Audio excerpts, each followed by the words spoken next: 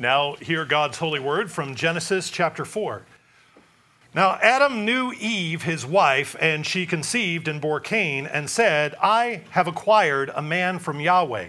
Then she bore again, this time his brother Abel. Now Abel was a keeper of the sheep, but Cain was a tiller of the ground.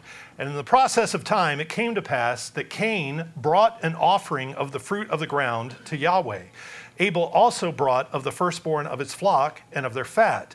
And Yahweh respected Abel and his offering, but he did not respect Cain and his offering.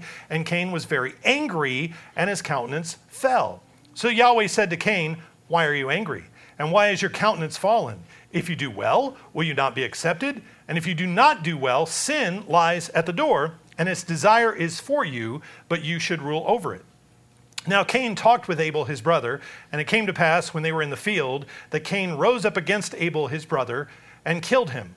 Then Yahweh said to Cain, where is Abel your brother? And he said, I do not know. Am I my brother's keeper?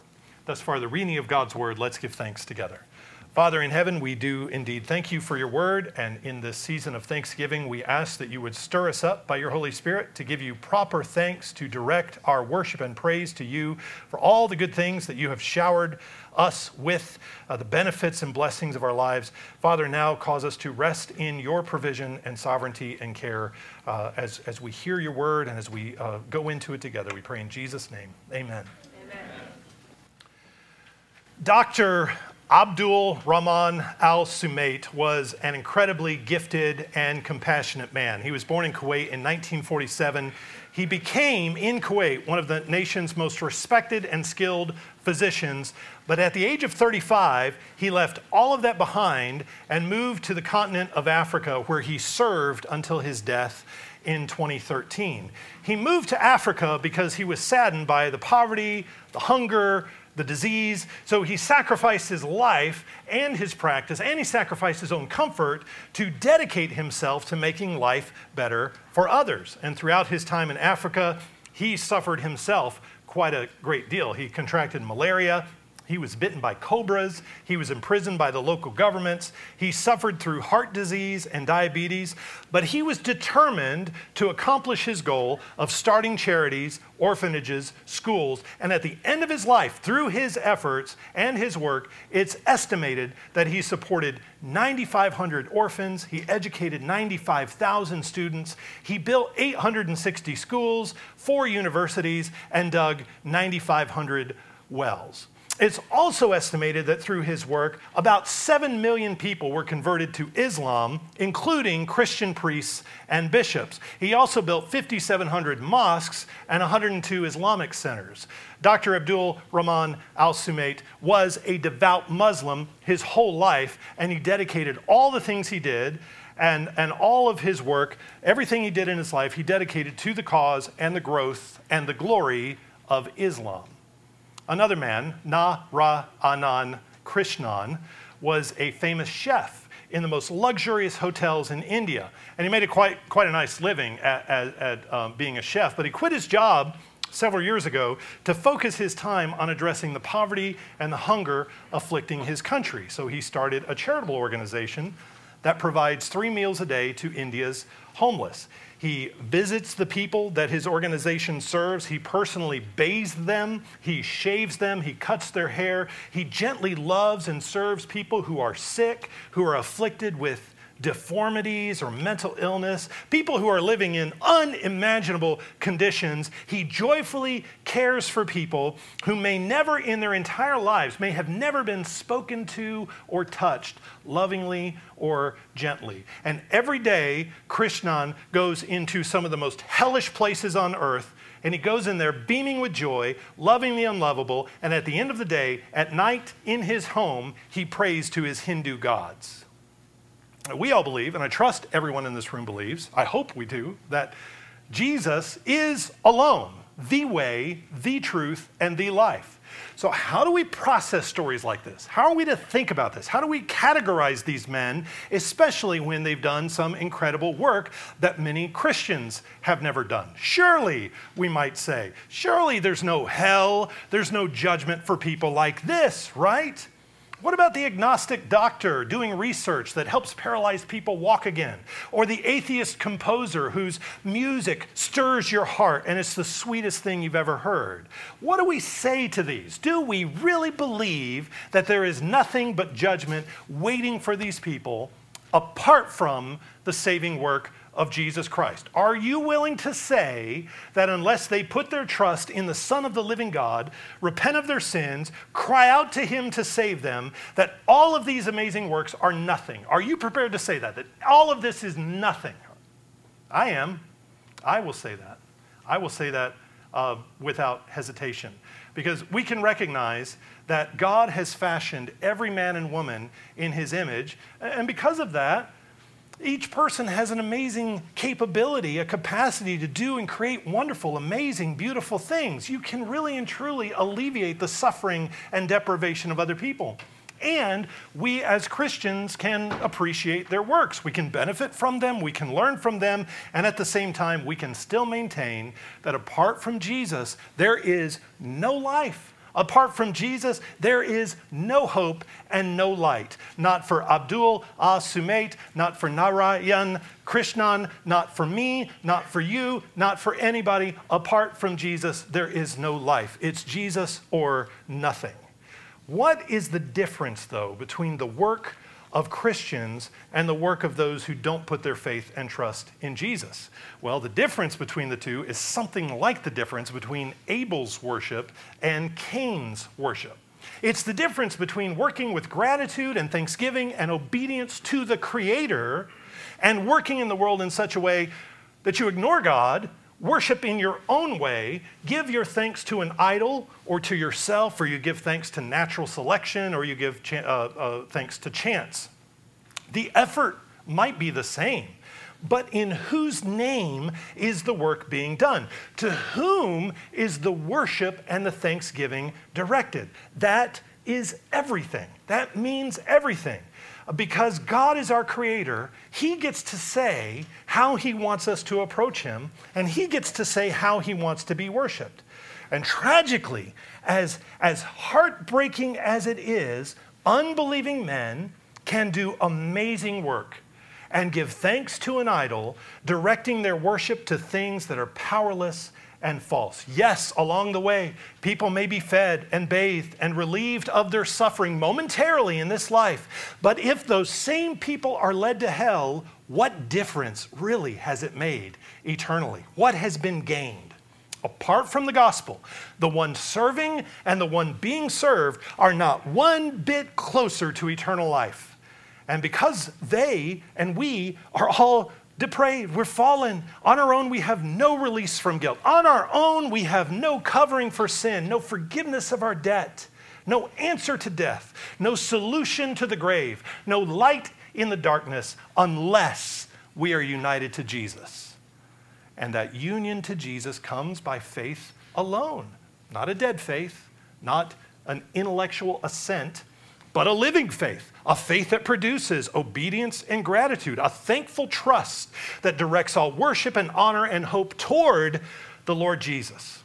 So, the matter of who you worship and to whom you are thankful is no small thing. That is the question on which everything hinges. Now, you may have gotten this question before. You may be even thinking this to yourself right now. Doesn't that make God an egotist?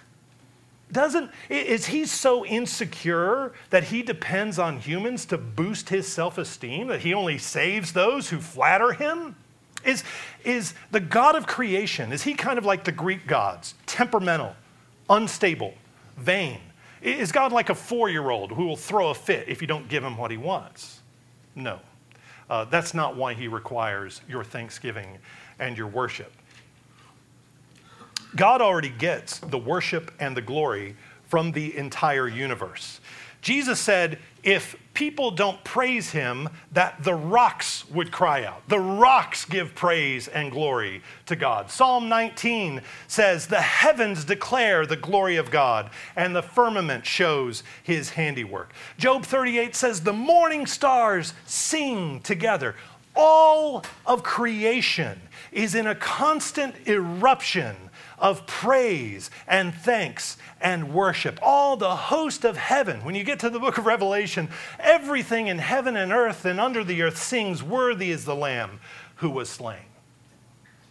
Thanksgiving to God is the natural, authentic, spontaneous response of the entire created world.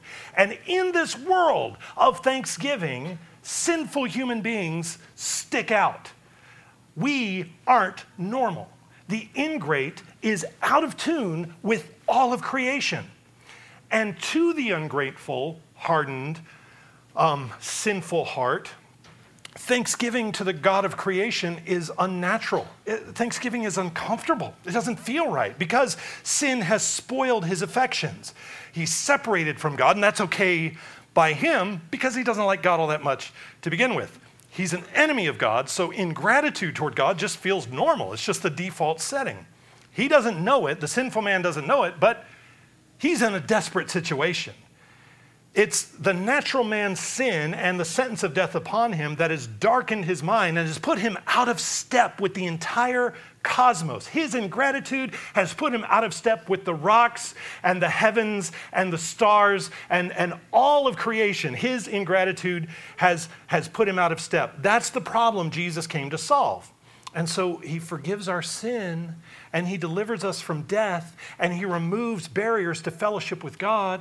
And Jesus, by his Spirit, opens our eyes so that we can see the world as it is and be thankful for it. Then, and only then, we erupt in thanksgiving too with the rest of all creation. We can finally live in reality when our eyes are opened by the Holy Spirit. God wants us to worship and give thanks, not because he's trying to inflate his own ego, but because that's the orderly response to his good gifts. That's the response that all of his creation gives him, and that's the orderly response to all that he's done for us. It is good for us to give thanks. So if we're giving thanks, it's only because we have been put right with God. We have been put right with creation. We have been put right with each other. It's only then that we can give him thanks. So if we're giving thanks, it means we're singing in harmony with the cosmos that God has created. Now, we just read the tragic story of Cain and Abel. This is the story of two men with radically different approaches to God.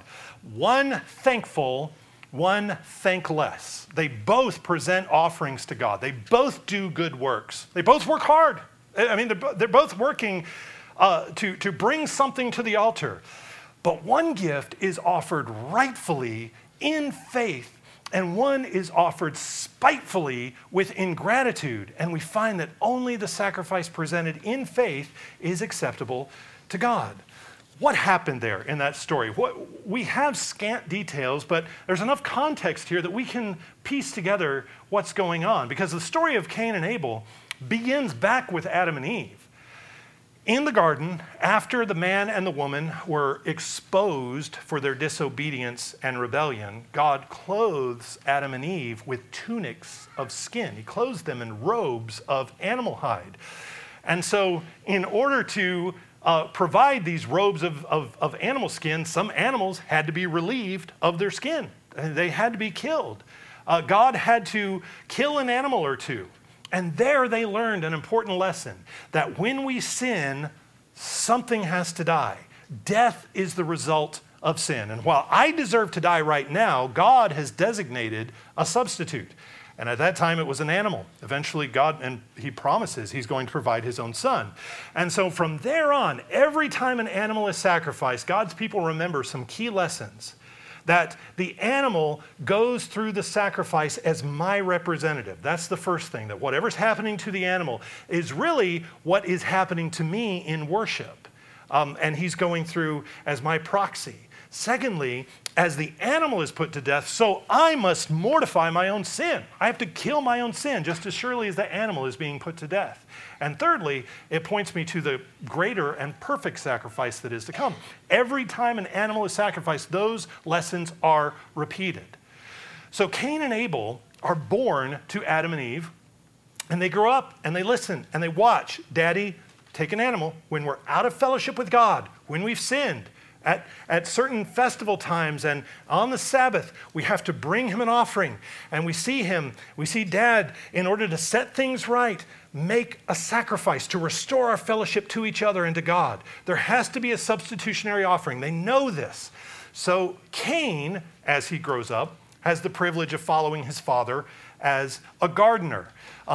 Cain works the land and he grows vegetables. He takes dominion over the land and over the produce of the land.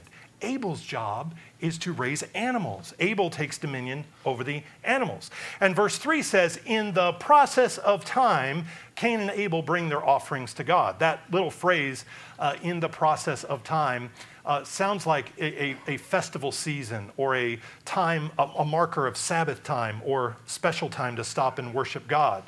And so Abel, in this time to worship, Abel faithfully followed God's principles and he faithfully followed God's example. It has to be an animal, and then Abel makes it a firstborn. He gives him his best. The offering comes off the top. He offers the fat of the animal and he brings it to God, saying this in his worship, I know that I deserve to die, but God graciously accepts this bloody sacrifice, this substitute in my place. And by obeying God, I worship him and I thank him with all my being, with all that I have. This is representative of my entire substance. This is representative of my entire house. I bring this before God. That's how Abel demonstrates his gratitude. Cain does not follow the Lord's example. Cain brings vegetables to God. Now it seems that at one point, Cain must have worshiped the right way. But he's now decided to take a detour and do things a different way. What was the right thing for Cain to do? If you grow vegetables and your brother grows animals, the right thing to do would be to take the best of your harvest and trade it to your brother for an animal so that you can bring an appropriate sacrifice. Cain doesn't do that, not this time. And that may be an indicator that something is already brewing between him and his brother, that there's already animosity in his heart toward his brother, that he doesn't go to his brother and make this exchange. So Cain, instead of offering an animal, he arrogantly offers a bloodless sacrifice and then becomes pridefully jealous when the Lord accepts his brother's sacrifice but doesn't accept his own. Now, God is tender with Cain. God is patient with him. He doesn't immediately dismiss Cain. He speaks to him as a tender father. God encourages Cain to do right. He sees the path that he's headed down in his anger, and he warns him, don't go any farther. Sin, God says, is like a beast crouching at your door, but you have to kill it. You have to kill it. Just as I killed those beasts to clothe your mom and dad, just as Abel killed the beast that he offered, just as I'm going to kill the serpent, just as I'm going to offer my own son as a sacrifice, so Abel killed his sacrifice. Cain, you must kill a sacrifice and you must kill the sin that is present in your life and in your heart. Humble yourself, Cain. Bring the right kind of sacrifice, and I will be pleased, and your countenance will be lifted up. Well, the conversation that God has with Cain is the kind of conversation fathers often have to have with their sons, the kind of conversations fathers need to have with their sons, the kind of conversation older men have with younger men, which is, I see where you're going with this. I can tell where you're headed. I know what this, I've seen this before, and I know what this looks like in 5 or 10 years. These little seeds of sin, these little seeds of laziness, they sprout, and they bring a harvest of pain and suffering. Now, I don't see any fire yet, but I sure do smell the smoke. So change the way that you're going. Turn and go a different way. And then what often happens in that conversation is the younger person will say, well, I haven't done anything wrong. Show me what I've done wrong. I've got this under control. I won't be like everybody else who does the exact same thing. And that's the kind of dismissive response that Cain gives to God.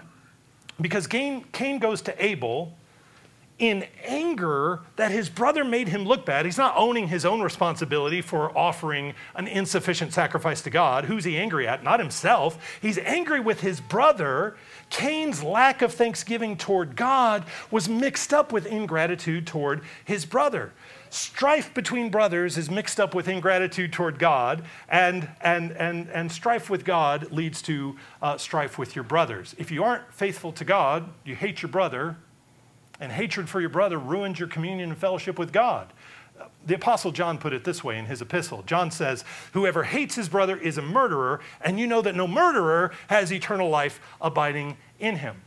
This grumbling, complaining, carping kind of spirit that Cain had, this unsatisfied spirit, destroyed both his vertical relationship to God and his horizontal relationship to his brother. Hatred, enmity, unrighteous anger breaks both vertical and horizontal relationships.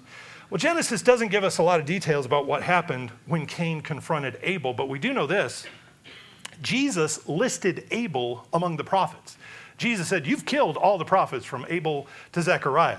So it's safe to assume that Abel had at least some kind of prophetic office or function, and that Abel exhorted his brother to do the right thing, and the response from Cain was to kill his brother. Well, that's what happens to prophets, it turns out. And that's how older brothers treat younger brothers in the scriptures. Maybe Cain was thinking, you know what, if God wants a blood sacrifice, I'll give him a blood sacrifice. And he kills his brother. Verse 9, then Yahweh said to Cain, where is Abel your brother? And he said, I do not know. Am I my brother's keeper? And he said, what have you done? The voice of your brother's blood cries out to me from the ground. So now you are cursed from the earth, which has opened its mouth to receive your brother's blood from your hand. When you till the ground, it shall no longer yield its strength to you. A fugitive and a vagabond you shall be on the earth. And Cain said to Yahweh, my punishment is greater than I can bear. Surely you have driven me out this day from the face of the ground. I shall be hidden from your face. I shall be a fugitive and a vagabond on the earth. And it will happen that anyone who finds me will kill me. And Yahweh said to him, therefore, whoever kills Cain, vengeance shall be taken on him sevenfold. And Yahweh set a mark on Cain, lest anyone finding him should kill him. When any blood is spilled, it gets Yahweh's attention, especially if it's the blood of the innocent. Abel's blood cries out from the ground for vengeance. But once again, God is so merciful to Cain. He doesn't destroy him, but he does put a mark on him that he wears forever. And the brothers and nephews that he runs into for the rest of his life are going to know to leave him alone. What we see here with Cain and Abel are two ways of approaching God. One in faith and thanksgiving, seeking to please God and do what he says and not to follow your own understanding. And then there's the way of self-service, of ingratitude, which is accompanied with bitterness and jealousy and anger, ending in death and destruction. Cain's fratricidal spirit continues working itself out in the generations of his own family. Cain has a descendant, Lamech, who is a murderer. Cain set the pace. As the rebellion multiplies throughout the generations of his family, it eventually plunges the whole world into chaos and judgment, which is judged by the flood. Cain's confession of faith, his entire perspective is summed up in that snarky question. Cain asked that question, am I my brother's keeper? What's the answer to that question? Is he right to say, I don't know, what are you talking about? I'm not in charge of Abel. Remember, Adam was called by God to dress and keep the garden. The word keep means to defend, to watch over, to protect. Adam was to preserve the garden and the life in it. Particularly, the most important life in the garden was the bride. He was to defend, to keep, to protect the bride. That's what it means to keep the garden. Protect the garden. From whom? From what? What was there to threaten the garden? Well, the serpent. Adam failed, and then his son follows in his footsteps. Cain denies his duty to keep, defend, watch over, protect the life of his brother, denying that's his job in any sense to show thankfulness for his brother by preserving his brother's life. So he did the opposite. Cain imitates the serpent. Cain enters into the serpent's role to destroy his brother. What do we see here? What does this story show us? Ingratitude in the heart, ingratitude in the sanctuary begets ingratitude and hatred for brother. You and I are called to give thanks and to demonstrate our gratitude to God by drawing near to him in worship, by joining in the cosmos and giving praise and glory to God, and to show that by our love for our brothers and our neighbors. Now, we're blessed to live in a place and in a time where every November we still stop and give thanks. There are still a few vestiges of Christendom in our society that we still give thanks for, and I'm still pretty happy that we have this. You know, we got baseball, we got apple pie, we got monster trucks, and we got Thanksgiving. There's still some good vestiges, some good stuff. I'm joking, but I am thankful for Thanksgiving itself, that we have a whole day. It's really good that we have a whole day set aside for Thanksgiving, but it's necessary in the midst of this that we don't just have this kind of secular, Thanksgiving that's this bland, superficial, we're giving thanks. To whom? To whom are we giving thanks? For what? You can't simply say, oh, I'm so thankful, without saying to whom you're thankful. And for what? Thanks are directed to a giver. Who is the giver? And if we're going to lead the people around us in the right way of answering those questions, we must cultivate thanksgiving in our hearts and homes and church. So with Cain and Abel in the background, here are just a few reflections on the function and importance of gratitude as we pause to give thanks this week. Number one, gratitude toward God for his good gifts directs us outside of ourselves to recognize that we are not the solitary point of origin for anything good that we have. All blessing and salvation and light and life, all good things come from outside of us. Thanksgiving puts us in a position of humility as we receive things that we cannot create for ourselves. Thanksgiving admits that we are not self-sufficient. We are completely contingent upon God's blessing. Moses warned Israel in Deuteronomy. He knew what was in their hearts, and he knew that they would be tempted to say, look at all that we've done. Look at how we've delivered ourselves, and look at this great society that we've built. And so Moses corrects them. He says, you're going to be tempted to say in your hearts, my power and the might of my hand have gained me this wealth. And you shall remember Yahweh your God, for it is he who gives you your power to get wealth, that he may establish his covenant, which he swore to your fathers, as it is this day. Gratitude directs us to acknowledge that life and blessing come from outside of ourselves. And so it follows that number two, true gratitude is directed to the right source. True gratitude is directed to the source of life and blessing. If you go out of your way to do something really nice to me and I don't acknowledge it and I don't say thank you, but then I bump into somebody at Harris Teeter, a stranger, and say, thank you so much for doing that thing for me. I'm so grateful. I'm really thankful for that wonderful thing. I may have given thanks, but I haven't given proper thanks. I haven't directed thanks to the source of the blessing. So misplaced, misdirected gratitude is idolatry. Recall how Aaron tempted Israel to make the golden calf and then to praise it, saying, this is your God, O Israel. This is the God that brought you up out of the land of Egypt. That's absolutely ridiculous. That golden calf did nothing but stand there and shine as people are exercising themselves in worship and thanksgiving, but it's all misdirected and therefore all invalid. It is impotent. Misdirected gratitude, like the gratitude and worship of the men that I mentioned at the beginning, is empty and it's hopeless and it's fruitless. Paul talks about this in Romans chapter 1. He says, since the creation of the world, God's invisible attributes are clearly seen, being understood by the things that are made, even his eternal power and Godhead, so that they're without excuse, because although they knew God, they did not glorify him as God, nor were thankful, but became futile in their thoughts, and their foolish hearts were darkened. And they changed the glory of the incorruptible God into an image. Suppress the truth and the revelation and the knowledge of God.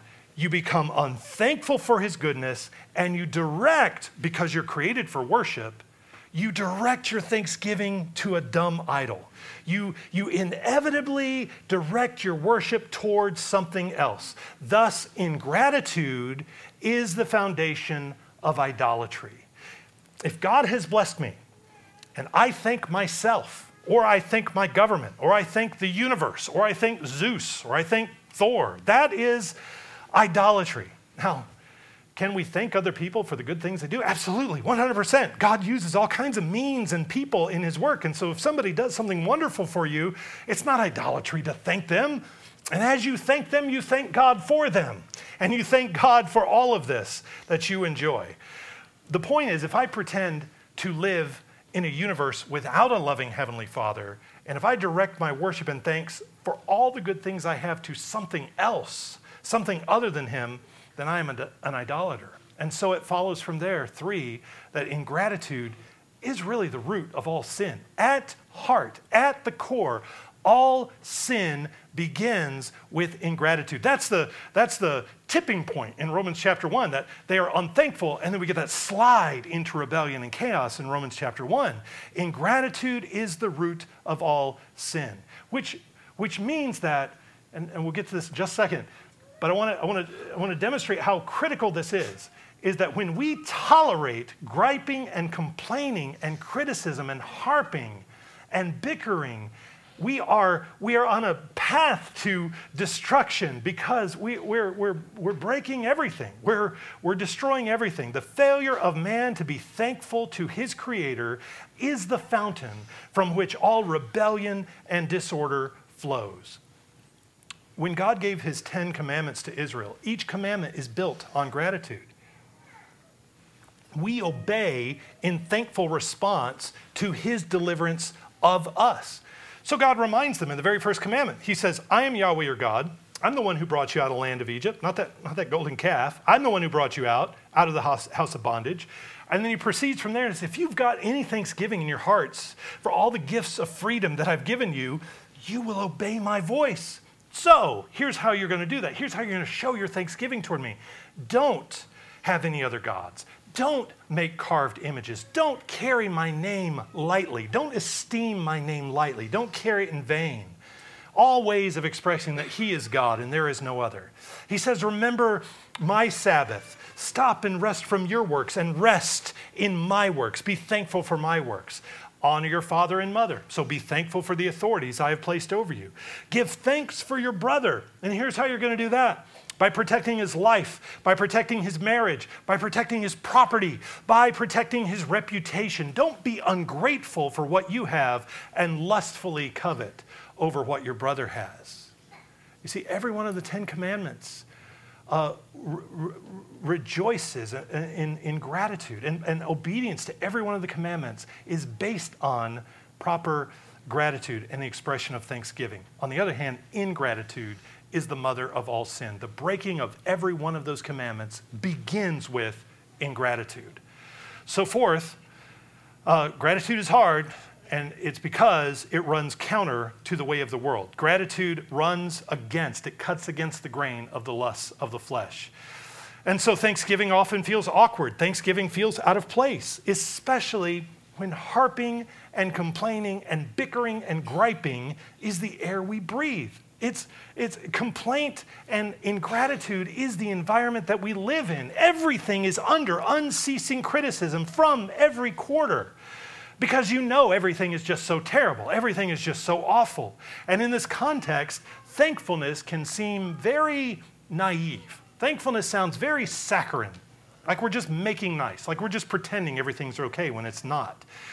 Thanksgiving feels especially out of place when there are real problems in the world, when you're individually going through suffering. If you're in the middle of a hard time, in the middle of suffering, I suggest to you that the first thing you need to do is stop and give thanks to God.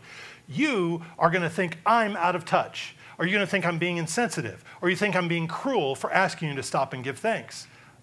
But you see, that's exactly what God's word requires of us. I could give you a whole list of references. I'm just going to give you 3. Philippians 4:6 says, be anxious for nothing, but in everything, by prayer and supplication, with thanksgiving, let your requests be made known to God. 1 Thessalonians 5, rejoice always, pray without ceasing. In everything, give thanks, for this is the will of God in Christ Jesus for you. Ephesians 5:3, he's listing all the things that we need to put off, the things that we need to eject. And so he says, fornication and all uncleanness and all covetousness, let it not even be named among you as fitting for the saints. Neither filthiness, nor foolish talking, nor coarse jesting, which are not fitting, but rather the giving of thanks. Thanksgiving rejects Satan's narrative and it embraces God's reality. Scoffing, whining, complaining, grumbling perpetually is the way of Cain. And it communicates this narrative. It communicates a false gospel. It says your God is not sufficient, that he does not provide for you. It says he does not love you. He has made you miserable and he has closed his ears to your prayers. This is the very attitude that God corrects in Cain when God says to Cain, why is your countenance fallen? Why are you so sour and hateful? God says, what have I done to you? Is there anything that I've done to you to deserve this? And the only way to turn this around is to do what God told Cain to do, which is kill the sin. Kill the sin that is crouching at your door and make a conscious effort to exercise self-control over the complaining mechanism in our brain, to repent of it and to be deliberate about giving thanks. When you start to complain about things, it's just like it snowballs. It's like you step on an escalator of negativity that's going down to the basement. And you're on for the ride. You're not going to get off. You just step on the first stair and you just got another stair and another stair and another stair of complaint and anger and frustration and dissatisfaction with everything, discontent with everything. And interrupt those mental routines of ingratitude by noticing them and by stopping yourself and giving thanks. Several practical things that you can do to stop that when it starts is sing the Psalms and know the Psalms and love the Psalms, especially Psalm 136, which says something that God did, for his mercy endures forever. He did this, now we respond in rejoicing. Write all the things that you can be grateful for. Make a note in your phone that you can pull up and add to all the time. Make a habit of telling other people how much you appreciate them, especially the most obnoxious person in your life. Tell them how thankful you are for them and all the ways that they help you grow as a person. Don't do it immediately after worship today because that's going to call somebody out and they're going to know that we were talking about them. But give thanks for people. Say thank you. Make a habit. Stop griping about everything in front of your children. When I grew up, when I was a kid, I thought we hated everybody. I thought we didn't have any friends because the adults in my life complained about everything all the time. There was this endless complaint. And you're teaching your children, you're cultivating ingratitude and a lack of contentedness in your children when you complain in front of them. Especially when bitter providences come our way, especially when bad things happen, we must discipline ourselves to stop and give thanks. Thank you, God, for this sickness. Thank you, God, for this flat tire. Thank you for this unexpected bill. Thank you for this thing that has happened at work that is a challenge that I'm going to have to get through. Thank you, God. The sovereign God of the universe could have prevented this from happening, but he didn't. He didn't. That means this is good for me. That means this is what he wants for me. I need this right now. Thank you, God, for loving me this way so that I can learn how to grow through this challenge you've given me. Thank God in all things. If you become a thankful person, your marriage, your relationship to your kids, your friendships will flourish. Be the anti-Cain. Because when you submit your heart to God and trust him, things change around you. You see, just as Cain's disruption with God equaled and manifested itself with his disruption with his brother, when you submit your heart to God and trust him, those horizontal relationships grow and flourish. You become less demanding. You become less sinfully judgmental with other people. You become less paranoid about what everyone else thinks about you. You grow a thicker skin, less easily offended, and a softer heart, which is more humble. You're not looking for reasons to be offended. You're patient. You're thankful for your brothers and sisters with all their warts. You see how God is changing them. You see what they're working on, and you're long-suffering with them because you're grateful for how long-suffering God is with you. That kind of patience is necessary to work through hard things, and all relationships face hard things. Thanksgiving restores us to each other. Ingratitude kills. Genesis chapter 4 presents two paradigms of worship, two ways of living. We are either our brother's keeper or we are brother's accuser and destroyer. To be your brother's keeper, dedicate yourself to being the anti-Cain. Jesus was the anti-Cain. Jesus doesn't kill his brother. Jesus gives his life for his brother. Jesus dies for his brother. Thanksgiving liberates us to do that. It liberates us to love our brothers in a way that exceeds the righteousness of the pagan humanitarian. To love people, not just to feed their present need, not to just cure their present suffering, that we must, but to love them all the way to eternal life, to love them all the way to communion with God. Now, take this occasion this week to run a self-diagnostic. Ask, am I a grateful person? Am I a dissatisfied person? Am I a malcontent? Am I constantly whining and complaining? Do I kind of look like Cain? Is my countenance fallen? Am I griping all the time? Am I complaining perpetually? Am I an omnicritic of everything in the world? Repent of it. Repent of your ingratitude. As I said, ingratitude is the starting point for all sin, and you don't want to go where that takes you. So ask for God's help to lead you in proper worship, in the right spirit, to give thanks for all the people and all the circumstances and all the challenges that he has put in your life. Give thanks. Let's pray together.